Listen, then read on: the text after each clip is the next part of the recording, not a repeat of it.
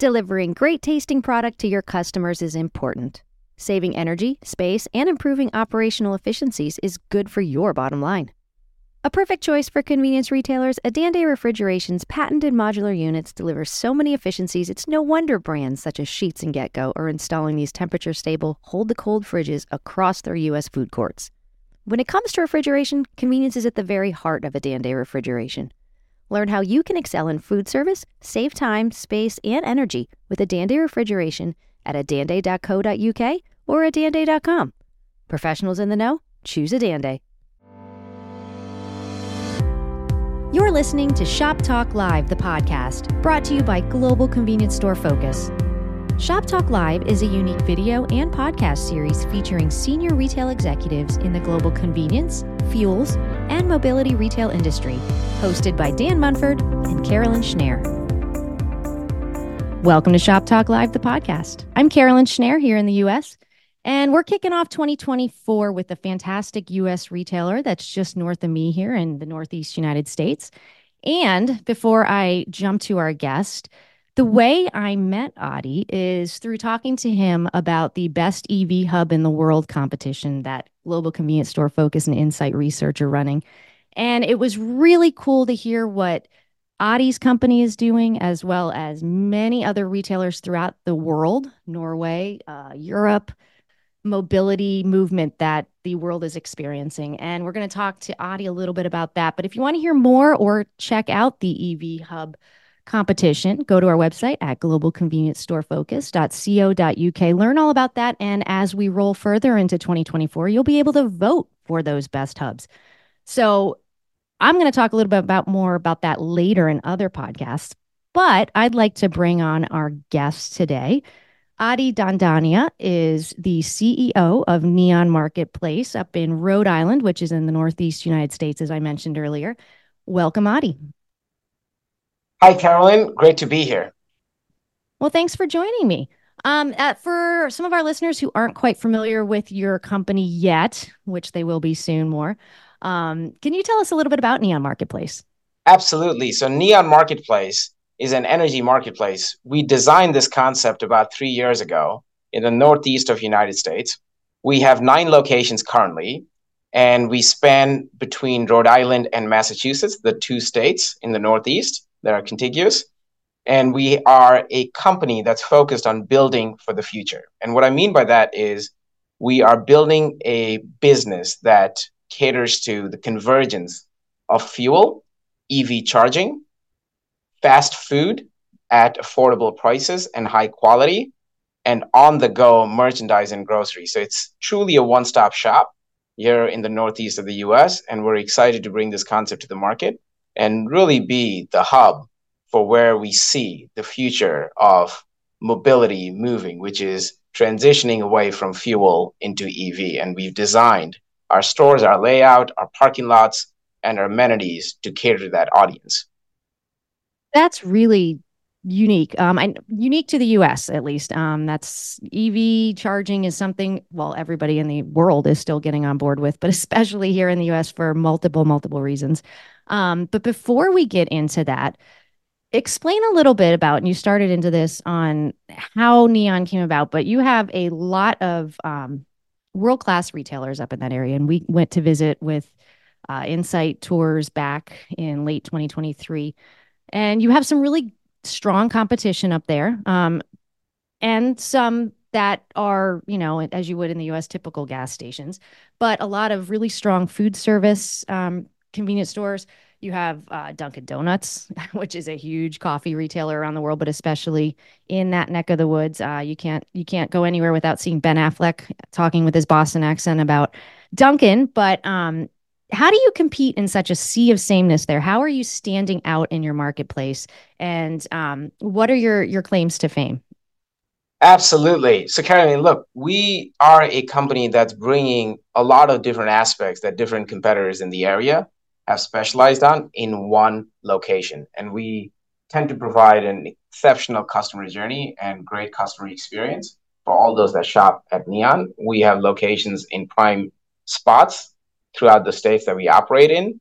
And we are all about the future of convenience, right? So our locations cater to on the go customers who are looking to stop by, have a quick bite to eat, or grab some food or merchandise on the way home. And those who might be on the road traveling to the next destination and want to just come in for a charge and sit down, use the internet, have a nice atmosphere in which they could have some food and or use the restroom. So look, the competition is definitely here, but we believe that we've built something that's unique and that's different, and we are focused on what we think the future would hold in terms of how convenience as an industry will shift.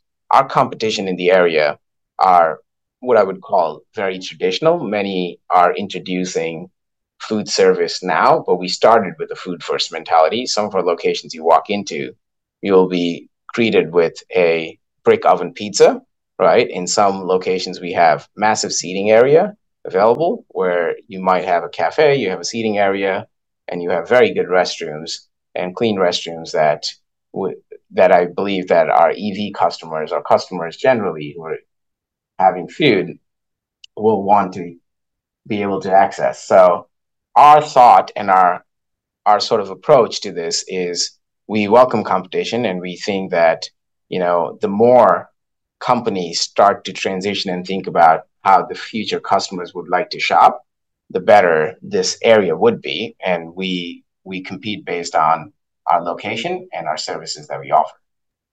So speaking of location, Rhode Island, when we talk about the state of Rhode Island, is the one of the smallest, if not the smallest state in the United States. So to the area where you guys are, you're mostly suburban. And even by suburban standards, you're pretty much urban. A lot of interstates, highways, if you will. Are you on a lot of commuter routes as well? We absolutely are, and you're right. So our locations are suburban and urban in Rhode Island, and we tend to find locations that are right off an exit or on a major road that commuters use every day. And as you know, in retail, it's a common saying that location is very important. It's location, location, location. And so when it comes to competition, so long as you have a very good product and an offering and great locations, and you can provide great customer experience and service, you can do very well. And that's what we are trying to do. And we're trying to build our presence in communities by being there and offering something to our neighbors and commuters every day. So you touched a little on food service. I wanted to dig into that a little bit. Now on your website, the food looks incredible. You mentioned brick oven pizza, which is really huge up in that area of the country. Pizza's pretty competitive. Although as a Jersey girl, I have to say I'm pretty, partial to New York style pizza. But can you talk about the food service, the impetus behind designing such food service? Are you looking for people to come and stay? Are you looking for a lot of takeaway or a mix of both? We're looking for a mix of both, right? What we started seeing as we were studying this space is there is truly that convergence where you may want to walk in, grab a bite to eat, and also grab some groceries and or merchandise for going home, right? And as we started seeing cafes evolve into more of a cafe with some convenience and convenience stores trying to offer some food, it was clear to us that and to add to what we've seen around Europe as well, it was clear that having a location where you can serve good quality food that's consistent and at fast pace and affordable would make a lot of sense, right? For a customer to just stop by in that one location, get their food, get their grocery and merchandise, fuel up or charge their cards and leave so they're not making multiple stops. So truly focusing on the word convenience. And we've spent a lot of time, money, and resources in building out a very solid food offering. We want to be a food first company. As you alluded to, our website, there's a lot about food. You have a very good online ordering experience that's available. And we believe that the more we can cater to that customer that's on the go and can serve their food needs, we would stand out from competition, and we would be the only company that offers that sort of food offering with all the other things that I talked about in one location at a convenient sort of destination. So one of the things I think you and I talked about previously when we talked at the end of last year. We talked about regionalization of that food too, and I know that you're in a heavily Portuguese area, Portuguese American area in some parts of Rhode Island, right outside of Fall River, Massachusetts, and whatnot. Our locations are definitely in some ethnic areas. You have Portuguese community, you have the Italian community, you have lots of different communities that we serve. And look, from our standpoint, we have all the common things that we believe our customers are looking for. We really focus on the pizza. We've launched a new dollar menu, which we think is super exciting for those who are looking for some quick finger food at our locations. We have those as well. And we try to listen to our customers in different demographics to see what they are looking for. So our locations do cater to the local market, if you will, right? So we have a stable menu that's pretty consistent. But as we go from one area to the other, and as you rightly alluded, Carolyn, in some areas we may have a different offering because our customers are asking for that. And we want to be that destination where people come and eat food. And as you are aware, New England or the Northeast of the United States, um, competition for food is pretty high. And there is still that sort of stigma that when you see fuel pumps outside, that you don't want to eat at a gas station, right? It's much different than what you see in New Jersey and down south, or even to the west of the country. But we're trying to challenge that stigma with what we're offering. And we're working on building for that future where people would feel comfortable that you get good quality food at affordable prices that you could access conveniently. That's really important, I think. And that actually leads me to another question that I had for you about design, store design. Now, based on everything you've told me now and what I've seen, is you really focused on making sure both the inside and the outside are very inviting. So, talking specifically about the inside of the store, um, describe to me what one of your stores would look like in the inside and why you went that direction. Absolutely. So we are a startup, right? We started 3 years ago and we've toyed around with a few different concepts. And what we realized when we first started was we wanted to start with food being the center, as I've talked about a few times today. That was our focus in being a food first company. So some of our locations that were our older prototypes, if you will, you walk in, you're invited with a big food offering. So you cannot miss it. You will see an open flame, you will see a brick oven pizza, and it's very inviting. And you can order your food right there. And then you have merchandise, coffee on the two sides, and then bathrooms in the corners. Our newer concepts, what we've done is we've put food, our cafe, the Marketplace Cafe, onto the left side of the store. We have a designated seating area, and then we have merchandise onto the right side of the store.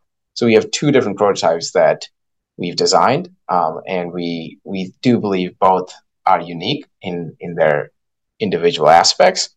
We like the concept where you have a sort of quiet area for food, so you're not interrupted for those who are coming in, grabbing something on the go and leaving. And so I think our future concepts would be more dependent on having a designated food area, which is very welcoming. You can sit down, relax, use the internet, and do your work while you're having your meal. And then for those who are in a rush, getting in, trying to get something on the go, they can go access the right side of the store. That's really interesting. And I've seen that in many of the states, especially down here by me. We had Dash In stores on here in 2023 over the summer on one of the podcasts. And they do the same thing. All Town Fresh, which is up in your neck of the woods, has a very similar concept. But I think to your point of you have different consumers. You have some that are there to sit and stay. You have some that are just passing through, some that are traditionalists, if you will, who just need to grab a drink, go to the restroom, and head on their merry way. And then there's some who really are going to go through the experience. And I think my guess, and maybe I'm putting words in your mouth, but you want to convert all of those folks to that. You want them to go on do what they need to do in the morning on their way to work, come home, stay as long as you want, grab some dinner, stay a while, come back tomorrow, do it all over again. And I think a lot of retailers here in the US, at least, are going that direction. So as you move forward into your next this is a prototype stores. I love how you're testing and learning as you go. So as you move forward, do you see more going that direction or more staying in the traditional early prototype route? Definitely. So we are learning every day, Carolyn, because this is, as I said, a very new concept for the area, right? And our competition, as I alluded to earlier, are more the traditional convenience stores that you see. So what we have sort of agreed on, at least from the recent learnings we've had, that we will move forward. Any of our larger locations, if you will, would have the food area and the merchandise area being separate because our customers do enjoy having the privacy and having the comfort of not being rushed while they're having their meal. So we often see our customers come in for lunch, they sit down and they want to be relaxed, right? Because you're probably at work and you left work to come for food. And so you just want to have your own quiet space. And so we want to offer that to them. We've put plants around our food area just to make it very inviting and welcoming and give that sort of atmosphere within the store. While there are customers who are on the go and want to get in, use the restroom, grab a coffee, and leave, right? So we want to cater to both. And we do believe that the latest prototype is the way to go for us. We're also quite interested in building out our food first concept by having smaller food only locations, right? In high traffic areas, because we do believe that, Oh, that's cool. yeah, having a lot of those little sort of kiosk type locations where we can serve our food and get it to the customers would enable them to not only shop with us, but also remind them that when they see these big locations and massive corners of an exit, that you can go in there and be having a nice meal while fueling up or charging your cars. That's really interesting. And I'm looking forward to hearing more and seeing more about that as that starts to roll out. So keep in touch on that angle for sure. Now, one of the things we started with and also continuing to the same journey of where are we going at this customer journey was electric vehicles. Now, you seem to be tackling your retail strategy, if you will, with electrification in mind. So, can you tell me a little bit more about what your thinking is there and starting out, as well as what you're seeing as you start to roll out those chargers? Absolutely. So, look, we were one of the first companies in the area where we launched our stores with superchargers with Tesla, right? So, our locations are pretty large size lots where we had multiple Tesla superchargers, right? Everywhere that we were allowed or we could get zoning in time. Most of our locations have that today. And we started to cater to that audience because when you're on a busy road and, if you know the geography here, there's a lot of traffic between New York and Boston, right? And our locations are on that sort of major interstate. And we have customers who need to stop to charge. And we wanted to be that destination for them to charge. And as we had that in mind, that in the future, people will be having electric cars and there'll be a lot more on the roads, not only do we want to have charging slots available, but we want to have that customer experience for them to come in because electric cars still take about 20 to 30 minutes on a supercharger to charge, right? So what are you going to do for those 20 to 30 minutes? We want to have a very nice restroom for you to use. So we spend a lot of money and time in designing our restrooms. We have a food offering. We have high-speed internet available for them. And so it's very welcoming. You could be sitting, looking out the window. We have clear windows in our store. So you could be sitting there taking a phone call if you choose to, or working on your laptop or your tablet while you're having a coffee or a meal and your car is charging. So, do all of your stores have Tesla superchargers right now? Majority of our stores have it. And in a couple of our stores, we're working on getting the sort of permissions necessary to get Tesla superchargers in. As you know, it's a pretty long process to get that, but we have it in 7 of the 9 locations. Sorry, I correct myself. 6 of the 9 locations we have today. Okay. So actually that if you don't mind, I wanted to ask real quick because I think that's something that's hindering. Well, I know that's something that's hindering development of electric charging here in the US is the process, if you will. And I'm not talking Tesla, I'm talking about city, state, local, whatever regulations. Is how hard is that process to really get those EV chargers or charging or even permitting in place? It is quite a process and it's town and city dependent, as you would know, Caroline, right? So in our situation, we've had to go through this for a good portion of a year, in some cases, a couple of years to be authorized. Because if you want superchargers, right, it's a different electric connection that you need into the store or into your property. And you have to go through zoning and you have to go through the town or city and state regulations for that, right? So it's a process, and we spend the time and we made the investment in getting those approvals.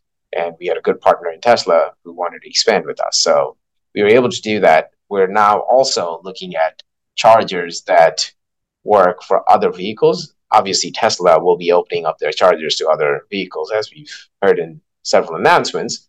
But we're also seeing new companies that have superchargers available that have more of a standard charging port, right? That could be used for other EVs. So we're looking at some of those. And in some of the locations that don't currently have the Tesla chargers, we're working through getting the infrastructure in place.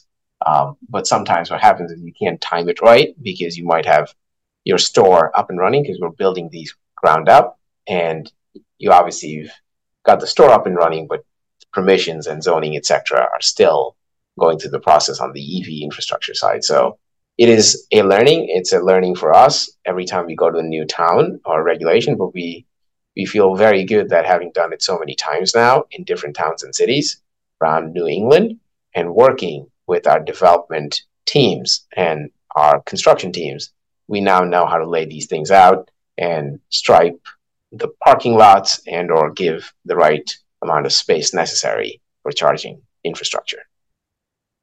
Now, that reminded me of something that we talked about, and that was how some of your stores are set up for like a drive-through, if you will. You told me about a fascinating idea that I haven't heard anywhere before about having a walk-up window. Tell me a little more about that. Yeah, we've built drive-throughs in a lot of our locations, and again, this was again thinking about the future and being a food-first company, right?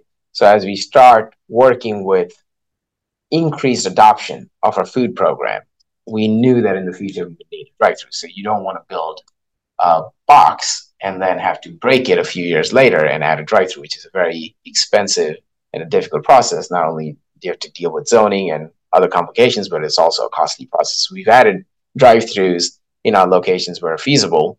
And what we thought of doing was making it a walk-up window for Tesla customers. So, we have a pretty nice lot. We have, seating area, especially in the summer, people want to be outside. They've had a long ride and they may not want to be back in the store. So we have almost like picnic benches available for them to sit and or have their pet, be outside while they're charging their cars. So what we did was we have a QR code that you can scan and you can order, and it knows that based on the QR code that it was in order for a pickup through the walk-up window, if you will. And as you are addressing your needs or having your pet in our garden, if you will, you can walk up when the food is ready. It'll text you that your food is ready. You can go up to the walk-up window, grab the food, and sit in one of the benches and enjoy the sun and enjoy the weather and eat before you get back on the road. So that was the sort of thought and concept. We've put it in a location to try and see how it goes. We got some good feedback initially when we launched it, and we're hoping that this spring and summer, when the weather is better over here in New England, that a lot more people will take advantage of it. That's really cool. As you can probably heard earlier, I have a dog, and he would love to do something like that, coming and visiting that, especially off of a long road trip. And you guys are located along a lot of beaches and parks in New England. Absolutely gorgeous in the, well, usually absolutely gorgeous in the summertime and springtime, although in the winter, a little chilly to be walking up to a window. So they're certainly heading in the store for sure. So as we close out the episode, what's next? Do you see total nationwide domination here for Neon? Or are you going to stick local, or where do you see yourself in the next 5 or so years? Yeah, 5 years is a long time, Carolyn, and a lot can change. But I'll tell you that our focus is being local for now. We understand this market well, and we've learned a lot over the last 2 or 3 years that we've been operating. We understand the customer, and every place you go, you have to appreciate the customer dynamics and the customer journeys. So we're trying to learn and do the best job we can in this area. We understand this area from a real estate and zoning and permitting standpoint as well, which is a huge benefit to us.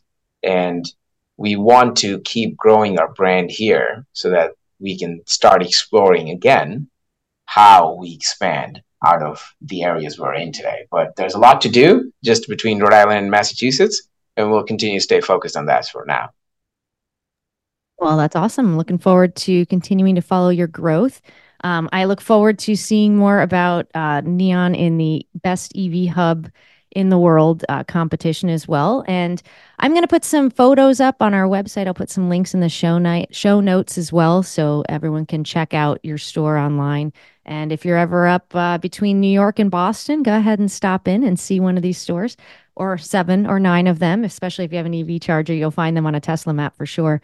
So Adi, thank you so much for joining me today. It's been a pleasure learning more about you and about Neon Marketplace, and I look forward to meeting you and seeing some of your stores in person. That's great, Kelly. Great to be here on the show with you, and excited to talk about our story. And thank you for giving us the opportunity to tell you more about what we're doing. Well, thanks again, and thank you so much for listening to Shop Talk Live. Thank you for listening to Shop Talk Live, the podcast. This episode was produced by Dan Munford and Nick Scherzer with support from Jenna Ferguson and Lorraine Evans. It was produced, edited, and mixed by Carolyn Schneer, and music was provided by Wolfgang Worley. Tune in every other week for new episodes, and please subscribe on your favorite podcast platform and learn more at globalconveniencestorefocus.co.uk.